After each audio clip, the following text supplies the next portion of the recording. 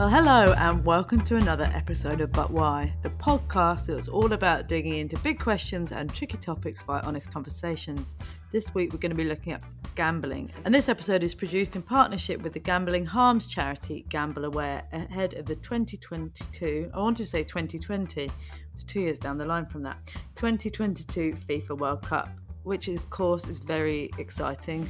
The anticipation has already reached fever pitch in my house, but with so much football happening, there's also going to be the increased lure of gambling. A few factors at play. According to research by Gamble Aware, the majority, 61% of football fans say there's too many gambling ads in the World Cup and other international tournaments, which is interesting because as I was preparing for this, I realised that I just don't even see those ads because it's not something on my radar. And then as I've changed my attention in preparation for this, I do now see that they are absolutely everywhere.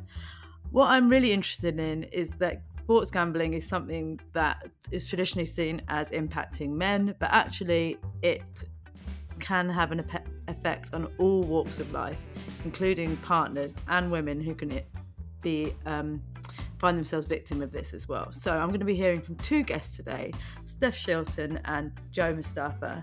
We'll talk to Jo later, who 7 years ago found herself spiralling into a gambling problem after a one-off bet on a football match. But first I'm going to be speaking to Steph Shilton, who is married to legendary England footballer Peter Shilton. Off mic, producer Steve tells me he is the most capped England player of all time, and he has spent 20 years as an England goalkeeper. That's actually insane.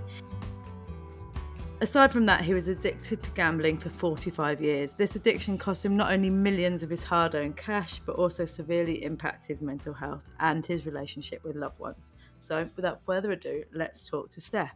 Steph, I always ask two kind of very light-hearted, I don't know if they're light-hearted, but three intro questions, which are, how are you really? What star sign are you? And what's your favourite crisp? I'm going to go backwards in your questions. So my favourite crisps are Walker's roast chicken. And my star sign is Scorpion, but I'm more of a Sagittarian, I believe. And I'm feeling really good because I've just found out I'm going to be a grandmother again. So I feel amazing. I've not had anyone, obviously the grandchild thing is far more important, but I'm just picking back up on the fact I've never had anyone say Walker's roast chicken crisps. So I worry that they might be a bit of a dying favourite. I know. I think I'm quite alone on that. Or maybe not. Because you still get packets of them, don't you? But yeah, roast chicken is definitely my go-to. Are they in the slightly orangey pack? Yeah. Have you had them before, Clement? Oh yeah, I've definitely had them. I mean, to be honest, and this isn't an ad for them, there isn't a Walker's crisp that I don't like. Yeah, Peter's is salt and vinegar and mine is roast chicken. Classic. And the grandchild, is that, how many other grandchildren have you got? I've got 3, so this will be my 4th, so it's really special. Yeah. Congratulations. Yeah. Thank you. That's lovely news. So, and you said you're really well. Yeah, because of that. That's nice. And then we're going to take a mood turn and, go to a chapter of your life that probably wasn't so easy. So tell me a bit about your story, or I guess it's Peter's story as well, and his gambling, and also how for you that showed up as what looked like he might have been being unfaithful, but it was actually something completely different. Yeah, most definitely. Obviously, I met Peter and we fell in love very, very quickly, had an awful lot in common despite the age gap. But I started to notice unusual behaviour, signs, which he was going out of the room to use his phone. He was quite secretive around his phone and his finances. And so I knew quite early on things, weren't quite 100%. And then I managed to get hold of his phone and I could see a regular number that he was calling. And I rang it when he wasn't around, and it was a gambling company. So yeah, that's really how I found out fairly quickly that I thought he was just being a gentleman and hiding his love of horse racing from me. So I encouraged him to do it in front of me. and that enabled me then to see how chronic his condition was, and sadly it really was chronic. And how, I mean, it's a bit of a crass question, but how bad did it get? Well, it got to that if he wasn't working, he'd be sometimes gambling all through the night. Wow. So, which was really worrying. I'd wake up and often he wouldn't be beside me, and I'd sort of sneak off to the lounge, and he would be gambling. He had the laptop open, and I could clearly see that he was on a betting exchange. And then the Sky TV, he could gamble 24/7. So he was gambling on Australian horse racing. That's the problem, Clemmy, because nowadays you can gamble 24/7. It's available all the time. Yeah, I think something I've realised in preparation for this podcast is I have a very certain image of gambling, which is totally wrong, which is people going to the bookies. I mean, it couldn't be further from that. You really don't have to ever step foot in the bookies anymore. It is available to you all the time. And it just might not be taking the shape that you expect, I suppose. No, I mean, how quickly has that come along as well, Clemmy? When you think when I was a young, a little girl, bookmakers were all blacked out, and hidden from children, but now it's coming up as adverts and flash ups even on children's mobile phones. My granddaughter says that she gets them come up, which is sad. And I in the researches, I also saw that you have referred to gambling to be on a par with a heroin addiction or any other addiction like that. And what were your grounds for saying that? I think it's because I recognised, really sort of working in the NHS, and then also watching and almost studying my husband through his gambling addiction. The high is huge from winning money. It's massive. And I had seen heroin addiction in my career. And I seriously do relate it to the same. I think, an individual, and I've listened to hundreds of addicts and loved ones over the last few years. It all seems to generate from from a win, and they get a rush. And some individuals, I'm not saying all, but some individuals can get hooked as quickly as the same as heroin. You can have one hit of heroin and become an addict. Mm-hmm. I think it's that powerful because I think the rush of the win is so great. Like with alcohol, it takes you a while to get drunk, doesn't it? And you can sort of generally, you can think, oh, I think I've had a bit too much here. You can have a hangover the next morning, can't you? I think gambling addiction can come on very, very quickly. That's what's the worrying thing about it.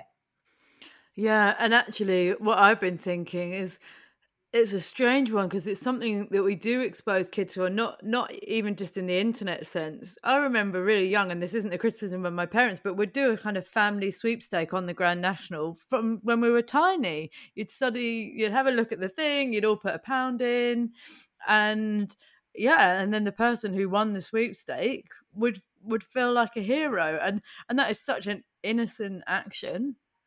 Just a family activity, but you don't know that kind of rush isn't just unlocking something in someone, do you? Yeah, you're so right, Clemmy, because for me it was very difficult because my family were members of Newmarket Horse Racing Jockey Club, and so I, as a family, we would often, because I come from a large family, would often have great days out particularly at Newmarket, because that was sort of the heart of the Kings, and so we would have great times. I've got great memories of me and my sister, but we lost so much money. We would go there with say £60 or £50 each, and we'd be sure we were going to lose, but we knew our limits. And that's what I like about this particular campaign. It is about education, it's about prevention, knowing your limit. We knew our limits, but not everyone can be like that. There's a dangerous, ugly side to gambling that you have to be aware of. Yeah, I think, and you earlier used the comparison of alcohol, and one thing for me that does have a comparison is alcohol is often woven into loads of other celebratory events. And this campaign's about the World Cup. The World Cup is obviously about football and everyone getting behind the team, but the ugly side of that is that for people who have gambling challenges, it can be woven into that. And it's the same with you're saying going to Newmarket. You can all be partaking in an event, and the experience can be so different for somebody who struggles with gambling to everybody else. I think it's really sad though, because before I met my husband, I was very ignorant about football. I have to admit, I didn't know anything about football. I even thought he was a musician when I met him. My knowledge of football has had to, I had to have an advancement course in it from my husband. And even we see it, we witness it. We go to clubs and gambling is part of it. If you go to Newmarket or Ascot or somewhere like that, you know, don't you, that gambling it goes with it, doesn't it? It's part of it. Me and my husband will never be able to go to a horse race meeting again, like an alcoholic can't really go into a pub and sit at a bar again. But in answer to your question, the problem with football is there seems to be an unhealthy relationship.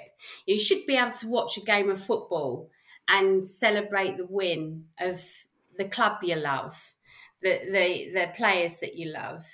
That art of football, are we losing that? From when I've seen videos and films of Peter in the early days, and now we're being told, that youngsters are betting on, the first goal, and the whole game seems to be becoming about gambling. And it seems unhealthy because it's a family game. There's children around it, and again, that's what's so important about this prevention education type campaign. It's raising awareness about that and just being a bit careful. I mean, as you're talking, I'm thinking I am so clueless to this. I'm so clueless because I think you're right. I also grew up in and around horse racing where the gambling is very transparent.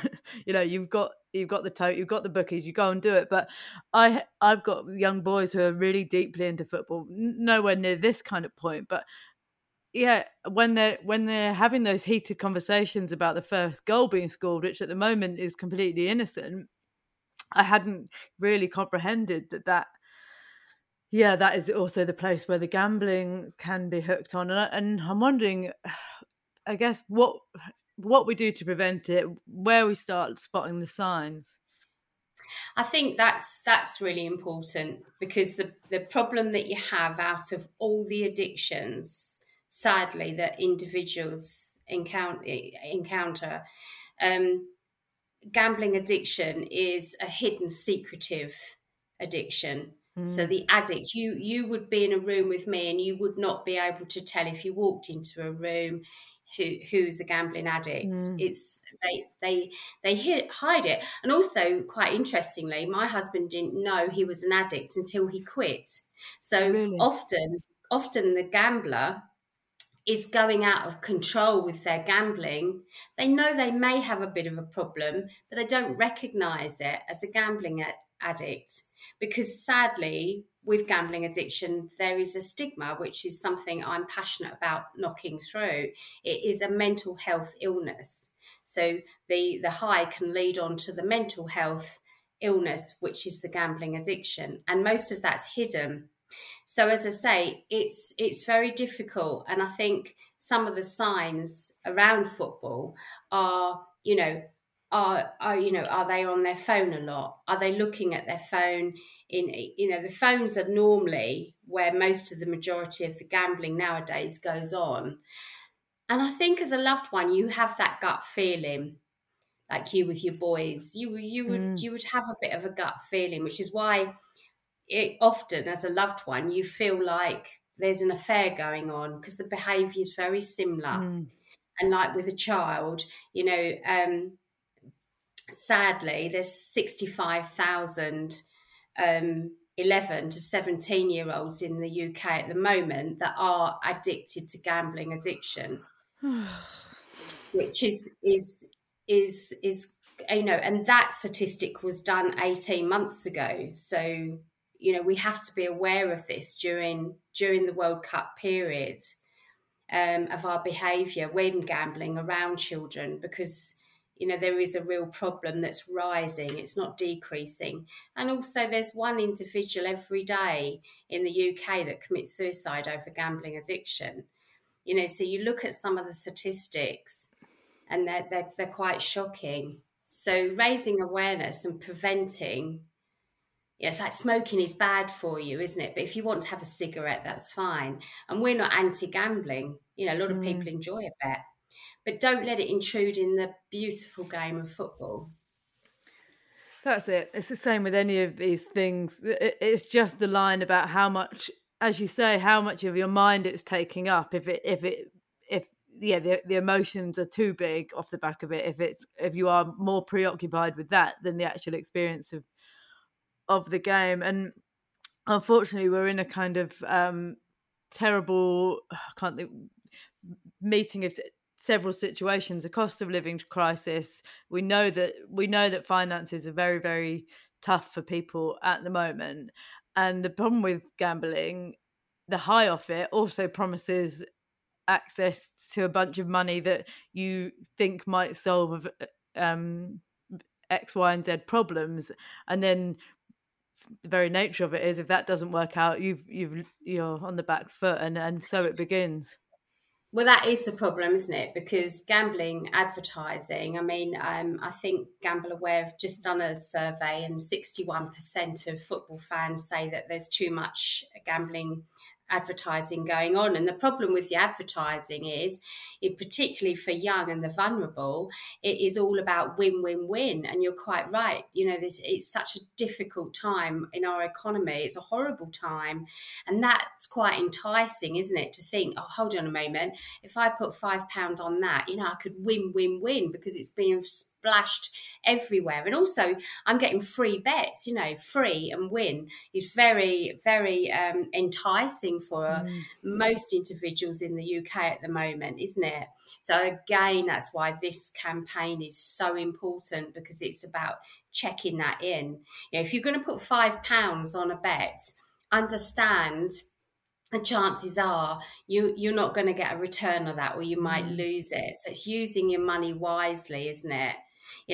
Put £5, towards your energy bill, because you are going to be guaranteed a return on that £5, aren't you? Because you're going to be lowering your bills.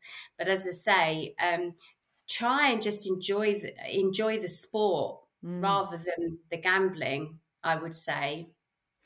And also, I think we're talking about checking in with people, and for me, that is checking in with my kids.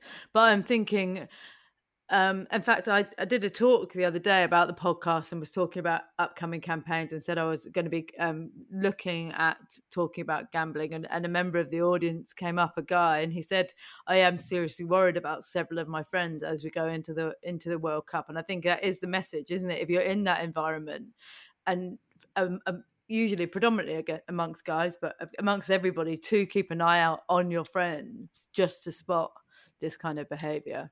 Yeah, definitely. I'm a therapist and a project worker and an ambassador for an addiction charity, and there was another statistic that came out.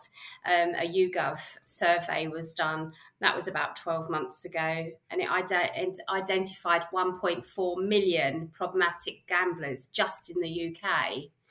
Now, Queensland University did a study and identified between 6 and 10 loved ones and individuals become affected around one problematic gambler or one gambling addict. So there's a lot of people in this country that are suffering, and that probably needs a lot of support, and we need to raise that awareness. Stop the stigma, understand that it is a mental health issue. It's not a hobby that's gone wrong. Let's openly talk about this. It's okay for someone who suddenly realizes, yeah, my gambling's a bit out of hand. My mates are all doing it. I'm finding a lot of that, Clemmy, that, I've got a lot of lads that have come to me, and they're basically saying, oh, what do I do? Because all my mates do it. It's becoming a social event, gambling on football. And it's really difficult. So it is about talking. I have a problem and it's okay. Let's talk about it.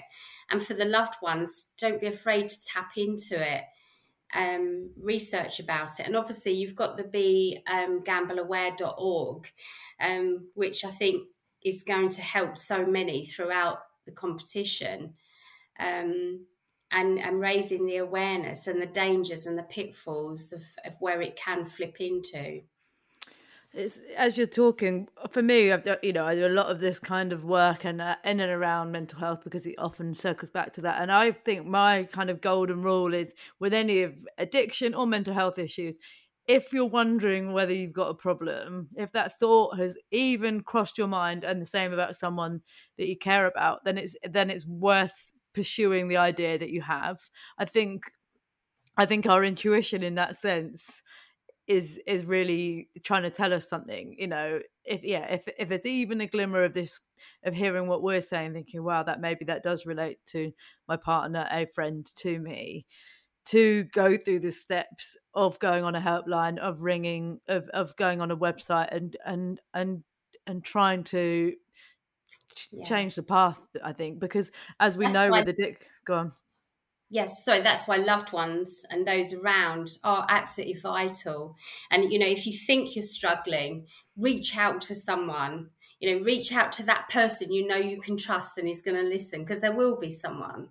And I think for a loved one and a friend, reach out to this, to professionals, to people around. Go with that gut feeling. You'll know when you're watching someone's behaviour, and don't be afraid as well to be the investigator.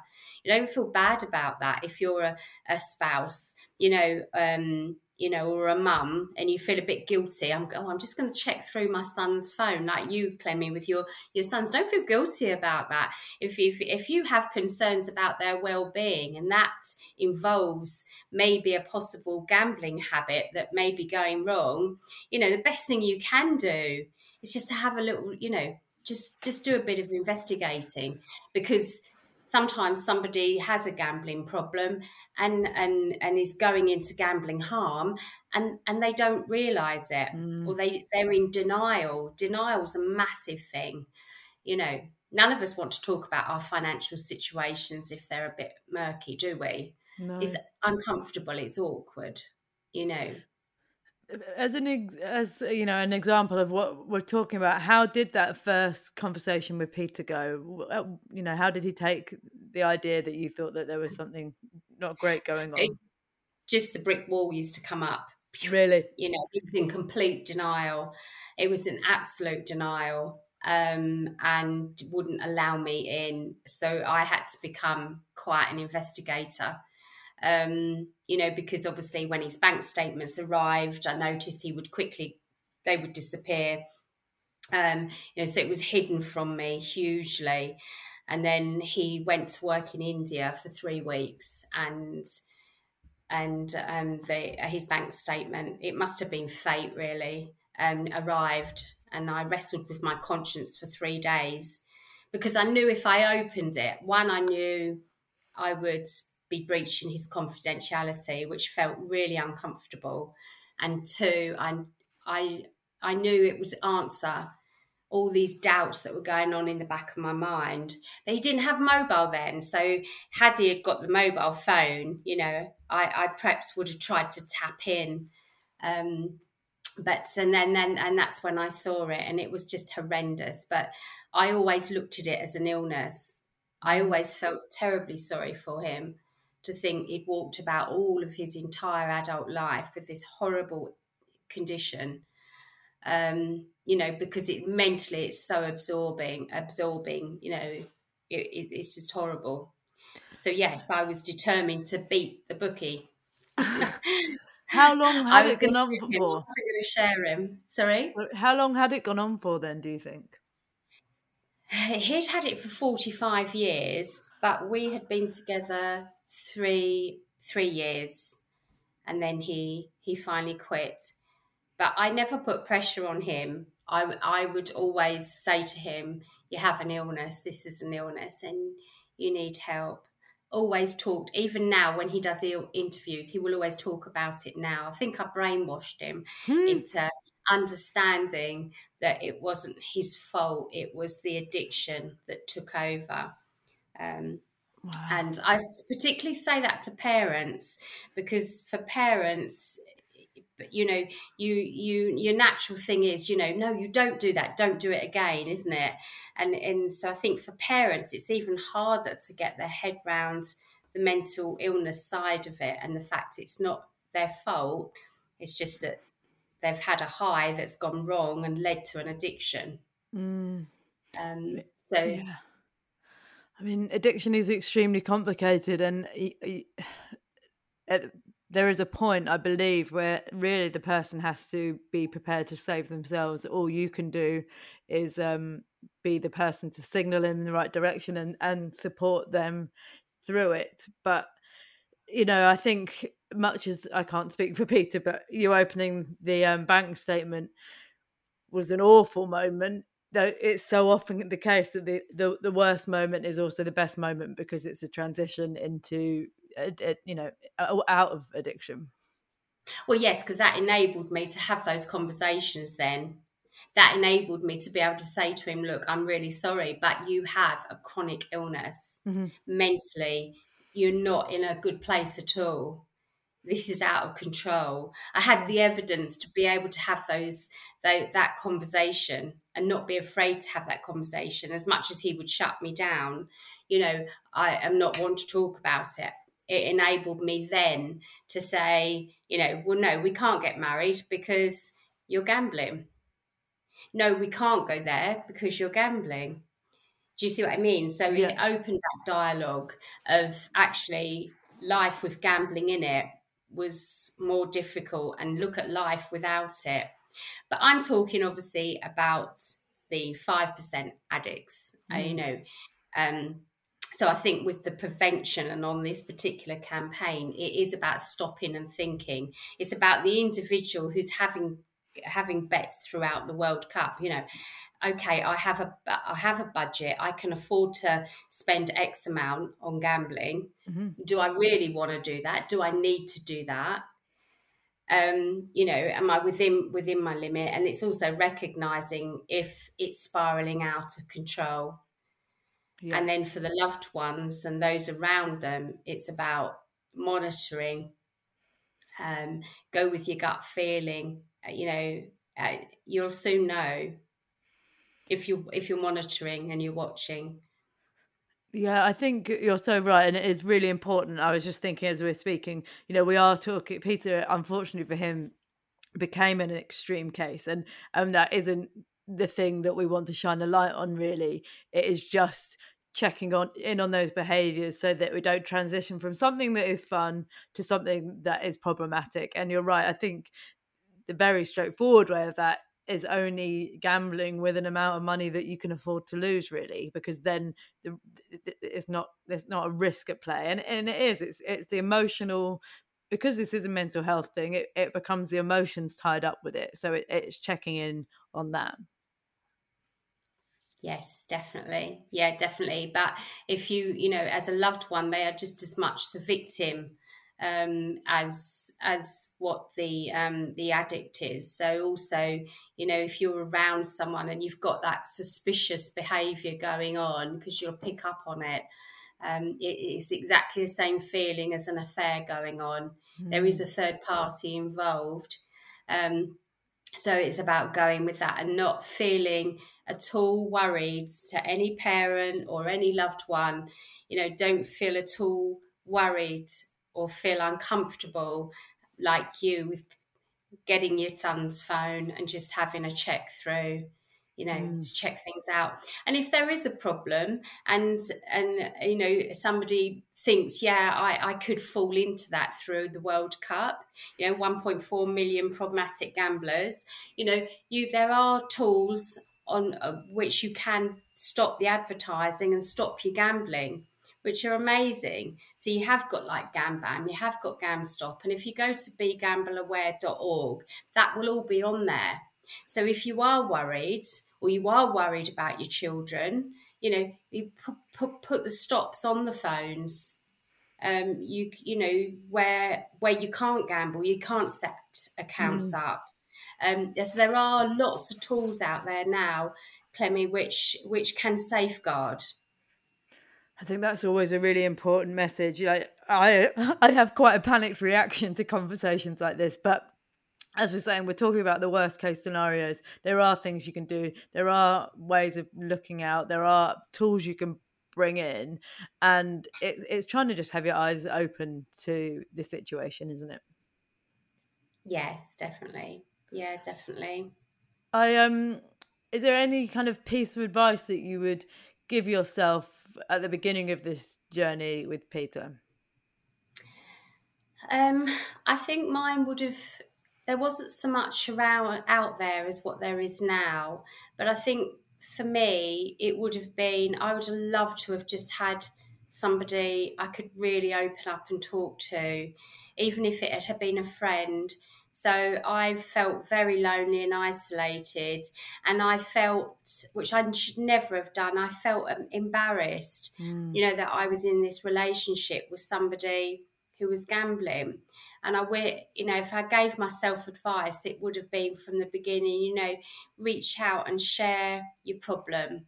But I always, and I have a lot of clients that say that to me, that you feel that if you talk about the problem, that they'll be, what are you doing with him then? Leave him, he's a gambler.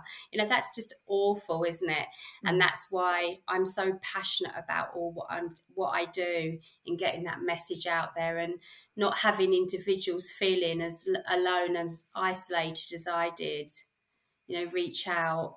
And again, this is the joy of having these conversations further down the line. You lived through all of that, and now look where both you and Peter are, and there is always a journey out of these things, if you can begin to take the right steps. Definitely. And I think Peter has always been behind education and prevention when it comes to gambling harms. It's why he's so behind this campaign that he's doing, because it's really needed. It really is needed. The prevention side of it, before things get out of hand. I tend to deal more with, what the bad side of it, where it can go into, but this campaign is more led at, that stopping it before it gets out of hand, recognizing the signs before it gets out of hand.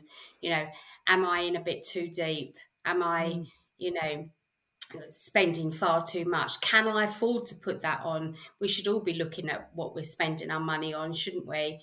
We've cut down on takeaways, because when we looked at takeaways, we were like, oh my goodness, it's like, turning lights off when we walk out of the room. We'll treat gambling the same. Is it something you really need to have to do for this World Cup? So true. Will you have had a better experience if watching the World Cup costs you X amount of money, or will getting to the end of it with whatever the result, with your bank balance in a better situation, be an extra layer of joy. So I think that's really important. And thank you so much for sharing yours and Peter's story, and well done you for sticking with a partner. I know you loved him, but it can't have been an easy journey. Thank you so much, Clemmy. Thank you. I really appreciate it. And anyone out there that's got concerns, please reach out. Please reach out. So that was Steph, and Steph is obviously the partner of someone with a gambling problem. This next guest of mine is Joe, and Joe is someone who's a year gamble free, having found herself in the depths of gambling for 7 years after a one-off bet in a football match. So without further ado, let's talk to Jo. Tell me your story, I guess, where you got your first taste of gambling and then how that escalated from just something you were partaking into yeah, I guess more of a problem. Well, basically for me, my first bet was on a football match. Now I don't really watch football unless it's like a special occasion. And so I put this bet on because my what it was is my stepdad, he was watching the football and he put a bet on. So I was being nosy basically, and I was like, oh yeah, I'll have a go at that. So I did it, and the bet that I put on won, and so that made me feel really good. It made me feel I was quite good at it. You know, I can do this again. If I keep doing this, you know, I'll win loads of money. So I had a bit of money to play around with on my account. So I had a look round the website, you know, and I put some money on, you know, on the slots. And that's what really took hold of me, is when I was playing on the slot machines. I kept winning, and then that made me feel like, you know, really good and happy. And but then I started losing a lot, and I couldn't accept the fact that I was losing that money. So I would literally chase my losses, and obviously I didn't come out very good from that. I was never going to win, but you know, I just could not stop. I would be up all night long. I'd call in sick for work. Then I started to get really, really depressed. And, you know, I didn't want to talk to anyone. I was lying to everyone. And I got into a lot of debt. So, you know, and this continued for quite a while. And then I got to a point where I didn't want to be alive anymore, you know. So I knew I had to do something somehow. And but at the time I didn't know who to contact. I didn't know who to tell. I didn't know, you know, that gambling could be a problem for someone. I didn't even know about gambling addiction. So I started looking online for help. And I did come across Gordon Moody, and they took me on to their retreat, and that was a program, and that, you know, really helped me, made me, you know, got me back onto the road to recovery. But because of all the stress from the gambling, my hair started to fall out. So, you know, I had alopecia. I had to shave it off, my hair, in the end, which, you know, made me even more depressed, and I didn't want to be alive even more. And I started gambling again because, you know, it made me feel happy. It made me feel in this world where no one could hurt me. I couldn't be upset. I couldn't be you know, it was my escapism from life, the gambling. And so, yeah, I went full on gambling again, and then I had to reach out for help. And then Gordon Moody luckily took me back into their program, and, you know, I'm now gamble free for a year. Well, it's probably over a year now. And I've paid all my debts off, and I'm in a good place at the moment. Oh, first of all, I'm so sorry that things got so tough for you. Do you think the moment, would you say you're in a good place on that day that you first made that first bet? Do you think that there was a catalyst that went on around there, or it just happened to be a moment of no significance? I thought I was in a very good place when I put my first bet on. But I think obviously deep down I wasn't, because, you know, this world of gambling, it drew me in, and it made me feel, you know, good. And I had, this great escape room as such, Yeah, that's what's interesting to hit when I'm listening to you, that of course you are chasing the money, but you're also chasing a feeling, aren't you? From what I'm hearing, you're chasing a high. You said you felt like you were good at something, which is an appealing thing to all of our egos, I guess, to feel like you found, not only have you found a thing that makes you feel good, it provides money, and it yeah, I guess I'm projecting, but it might feel like you've hit on this brilliant thing that can answer so many questions. Yeah, most definitely. And I used to kid myself, and I used to talk myself into continue gambling. Like I would say to myself, "Oh, I'm due a win soon," so that's what kept me going. And I think I would only stop if I ran out of money, and I literally couldn't put anything else on. Were you enjoying it? I know that was a weird question. Is it an enjoyable process? Yeah, I mean, it was when I was winning, but then, it was a nice feeling. But then winning was never enough. I would continue, and I would talk myself into carrying on, like, oh, I'll just spend half of it. And I'd carry on, and then I'd carry on. And then afterwards was the worst feeling in the world. Like, I run out of money, nothing left. I couldn't chase anything because I had nothing left. It made me feel sick, depressed. It wasn't nice at all. Often with recovery, you're trying to find peers to help you out of it.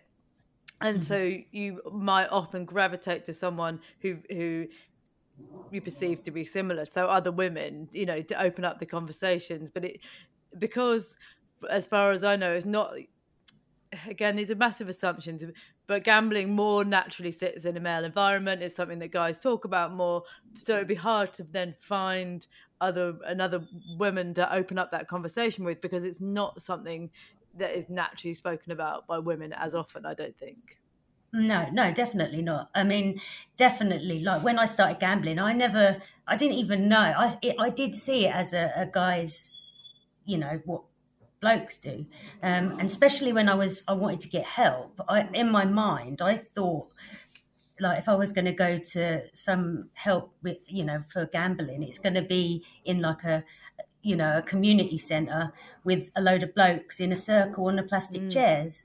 Do you know what I mean? So that did put me off looking for help, but I was lucky, and I found that I'm not the only woman. It's just not a lot of women talk about it. No, exactly that. Exactly. Of course, it's not just men. Of course, it like all these things, it can happen to anyone, but it's quite an invisible habit anyway, but I feel like it's even more invisible amongst female gamblers.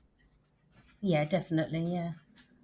And that is the real challenge of this, is that, from what I'm learning from these conversations, is that so much of it can happen, invisibly. Like, as you're saying, you're doing it at home, on a computer, on your phone, overnight, then going about your normal life, and until you knew how bad it was, people might not have any idea that this is something that's going on.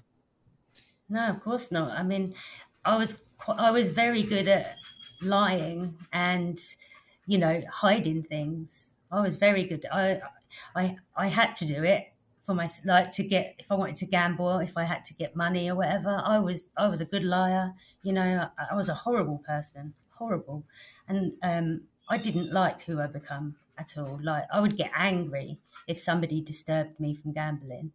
It would annoy me. Did any of your friends or family call you out on it, or try and have conversations with you about it? Nobody called me out on it at all. My mum did know that there was something about me that had changed. I think at one point I did say, look, can you take my laptop off me because I'm spending too much money, gambling. But because she didn't realise how bad it was, I didn't tell her. But then I wanted to gamble again. So I would bully her basically into giving me my laptop back. I would be horrible, not very nice at all. And then I just carried on gambling.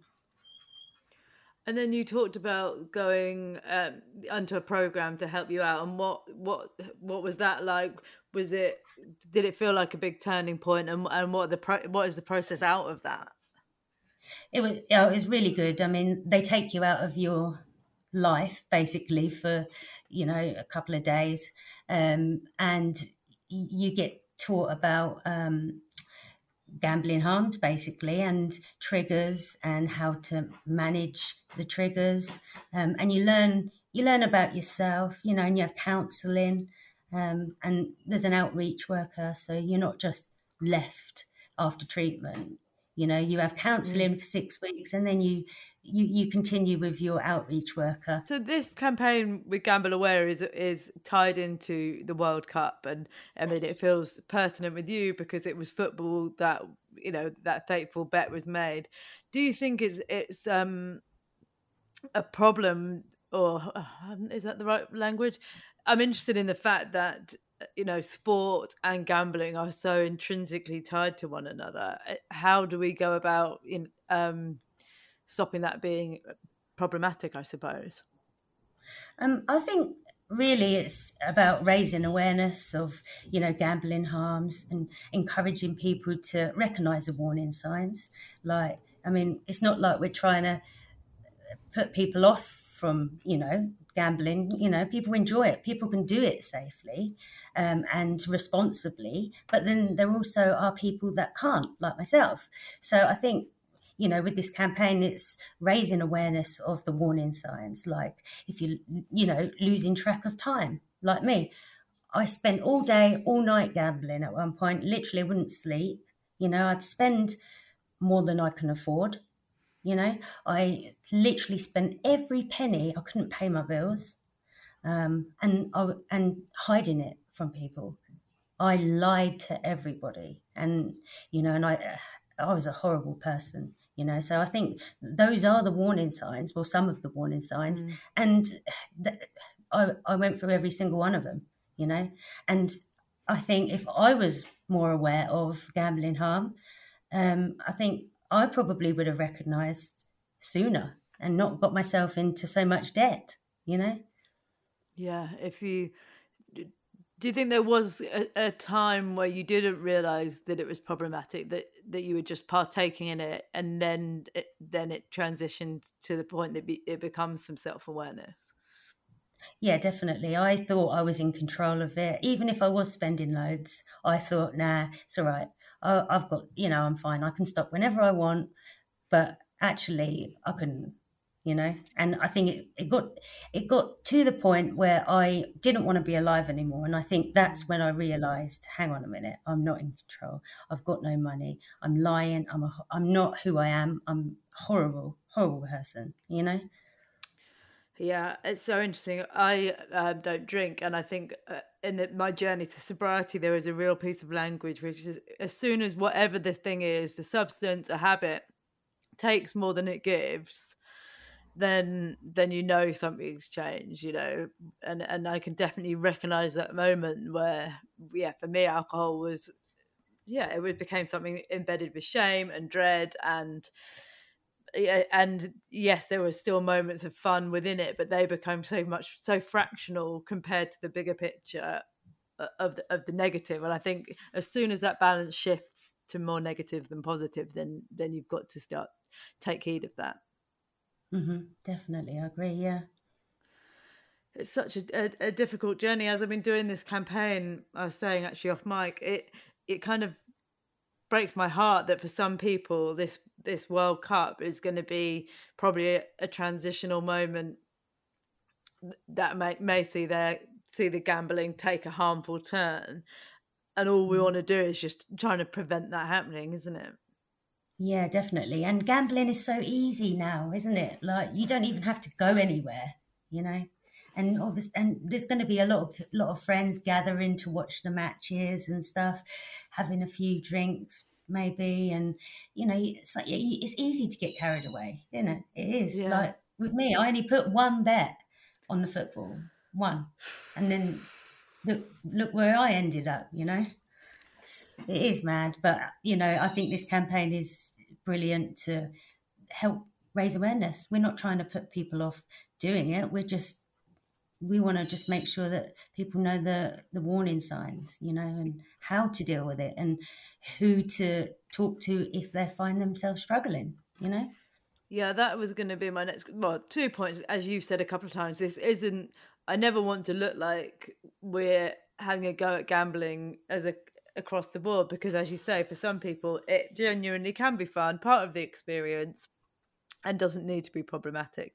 But my question to you is, if there's someone listening at any point and they're having that inkling of, oh, maybe myself or someone I love has strayed into a territory that doesn't feel healthy anymore, what's the next steps? What's your advice? How to support yourself or them through it?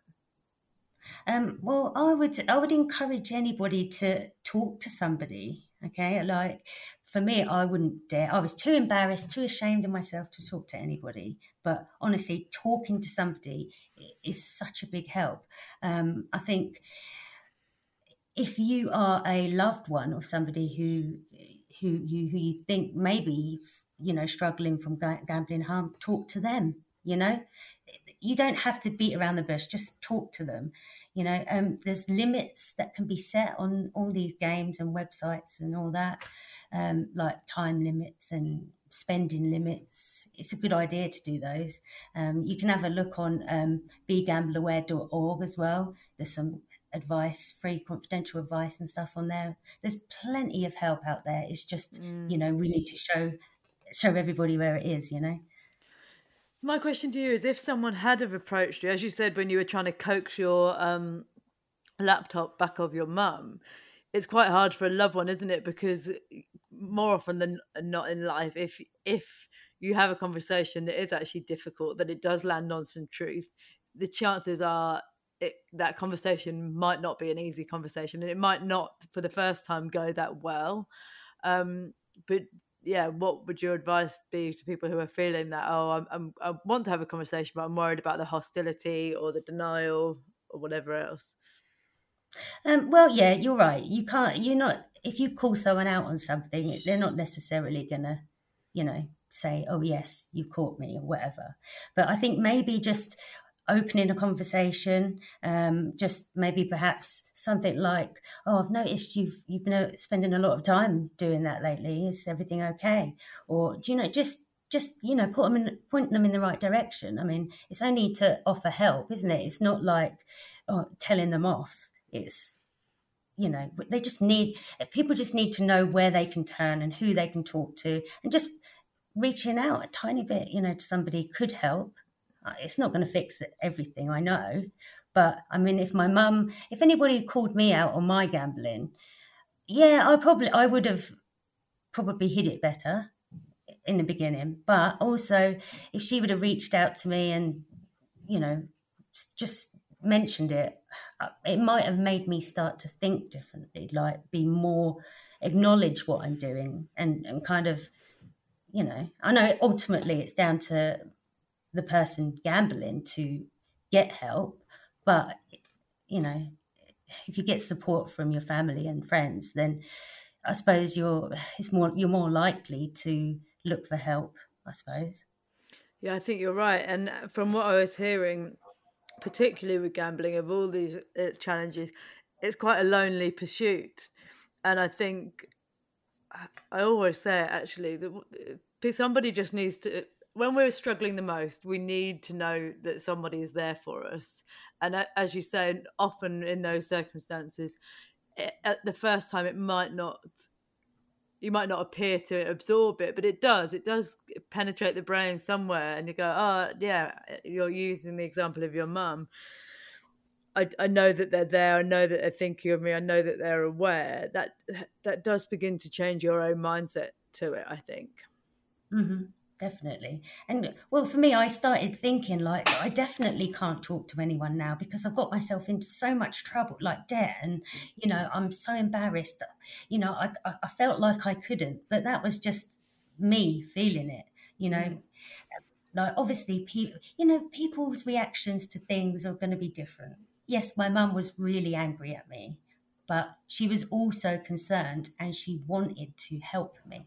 And I know not everybody has the support, but at the end of the day, you've got nothing to be ashamed about, right? You're not the only person in the world that's got problems with gambling. It's just not talked about as much. Sometimes it's not anybody's fault. It's just that's what's happened, and literally nothing to be ashamed about at all. Nothing. Yeah, I think that's a double whammy of both addiction and mental health, is that they lie to you. They tell you that nobody cares. They tell you that there's no way out. They tell you that you should be ashamed, and it's kind of the end of the road situation. And then when you can sit on the other side, when you're in a better headspace and you're looking at people you love, I would hate that anybody that I care about thinks that they have a habit or a problem that is bigger than my love for them. And yes, of course, that means that you have to have difficult conversations and tell them some uncomfortable truths. But yeah, you just wish that everybody out there knew that it's always worth voicing it and working your way out of. Mm-hmm. Definitely, yeah. And that's why I like coming on to, and talking about my experience, because in the hope that I can help other people, because I once felt the same, ashamed, embarrassed, didn't want to talk to anyone, I didn't want to be alive anymore. But, I'm proof that things can get better and we do recover, All we need to do is try and talk about it and reach out for help. Okay, it might sound easy for me to say it just then. It's a hard journey, but we can do it. You can do it. That's it. That is always Matt Haig, who writes a lot about his mental health and has unfortunately found himself was suicidal before, and he said you've got to stick with it for the person that you can become, for the person that can get out of the addiction or out of the gambling. And yeah, we're talking about the very extreme end of this, about it feeling like it's taken over your life. And I want to keep pushing the fact that when we're talking about the World Cup, it doesn't have to be this extreme, but prevention is better than cure always, isn't it? Yeah, most definitely. And yeah, loads of people are going to enjoy, watching the matches and, having a little bet and stuff. It's just, we're just showing people how to do it responsibly. And there's plenty of information online, begambleaware.org. There's loads of stuff on there. Yeah, that's it. All you need is one place to go that can shift things. So I always end the podcast with a bit of a huge question. Sorry, it's coming your way now. But if you could have an honest conversation with one person, who would it be and what would you say? Well, any topic or anything. I've had people want to talk to their dog, to celebrities, to teachers, anything. I would, if I'm honest, I would talk to myself, right? And I would say that you can do more than you give yourself credit for. You deserve happiness just like everybody else. And you can achieve what you want to achieve, and don't let anybody stop you from doing that. That's what I would say.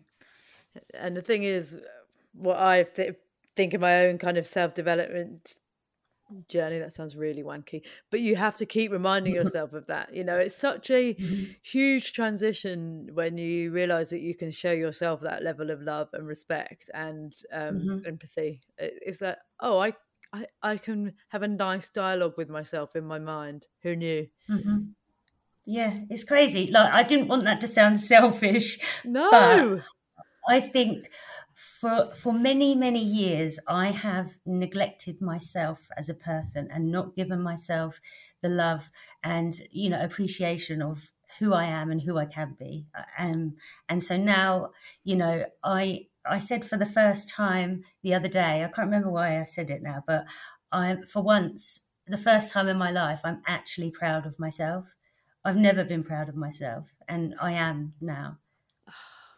Well, congratulations for working through such a horrible chapter. But look where it's got you. It's so often the case. It's like all those cliches, but out of the darkness comes a light. And you really ought to be proud of yourself. And it is the least selfish answer. It's the most honest answer. So thank you very much, and thank you for your time. Thank you for your time. Thanks for having me on. Oh, well, they were two very, very powerful conversations, and two women who really have felt what it is to have gambling really, really shape your world, not just for a small while, but for many, many years. But also two women who are really landing the importance of being aware of where gambling can begin and how it can escalate, of being able to spot the signs, of being prepared to have those conversations, even as a partner or the person who's struggling themselves, even if shame tells you that you ought not to, that bringing these things out into the light and seeking help, particularly through visiting a website like begambleaware.org, is the difference between having something swallowing you up and making the change and moving out of that. This episode was made in partnership with GambleAware, and I hope that we really have made people stop and think about the fact that obviously the World Cup is very exciting. As I said at the beginning, my household is extremely excited and don't want to put a rein on anyone's parade, but we do know that an event like this, and particularly because of the amount of advertising around gambling these days, can be a trigger. So as a way of wrapping up with some useful advice, here are some practical tips that can help. Number one, when you're gambling, it's very easy to lose track of time. So one thing that they advise is that you should set a time limit. And when you get to that time, try and make sure that you do stop. Don't lose your hard-earned cash chasing your losses. Make sure you stop. Again, to avoid bet regret, set yourself a money limit. When it's gone, and try not to continue beyond that. If you are finding that there are too many temptations around you, you can use block notifications for gambling apps, limit gambling ads online, and leave your bank card at home. And lastly, there is help and there is free advice out there. Search Be Gamble Aware for advice and support for staying in control of your gambling, and if you want advice to help others too. And again, you'll find a link for that in the show notes. So thank you so much for being here. Thank you, Gamble Aware, for partnering on this. As ever, I'm always keen to hear from you at ButWhy Podcast on Instagram or butwhy@clemmitelford.com on the old email. I am now off to change some bedding, which is 100% my worst job. I really genuinely find it extremely hard work. In fact, if I was rich, I was going to say when, but I think it's definitely an if. The first job that I would give away would be to pay someone to change bed linen for me. That would be fantastic. But until then, those sheets need changing. Wishing you a very good day, and please do catch up with us next week. Goodbye.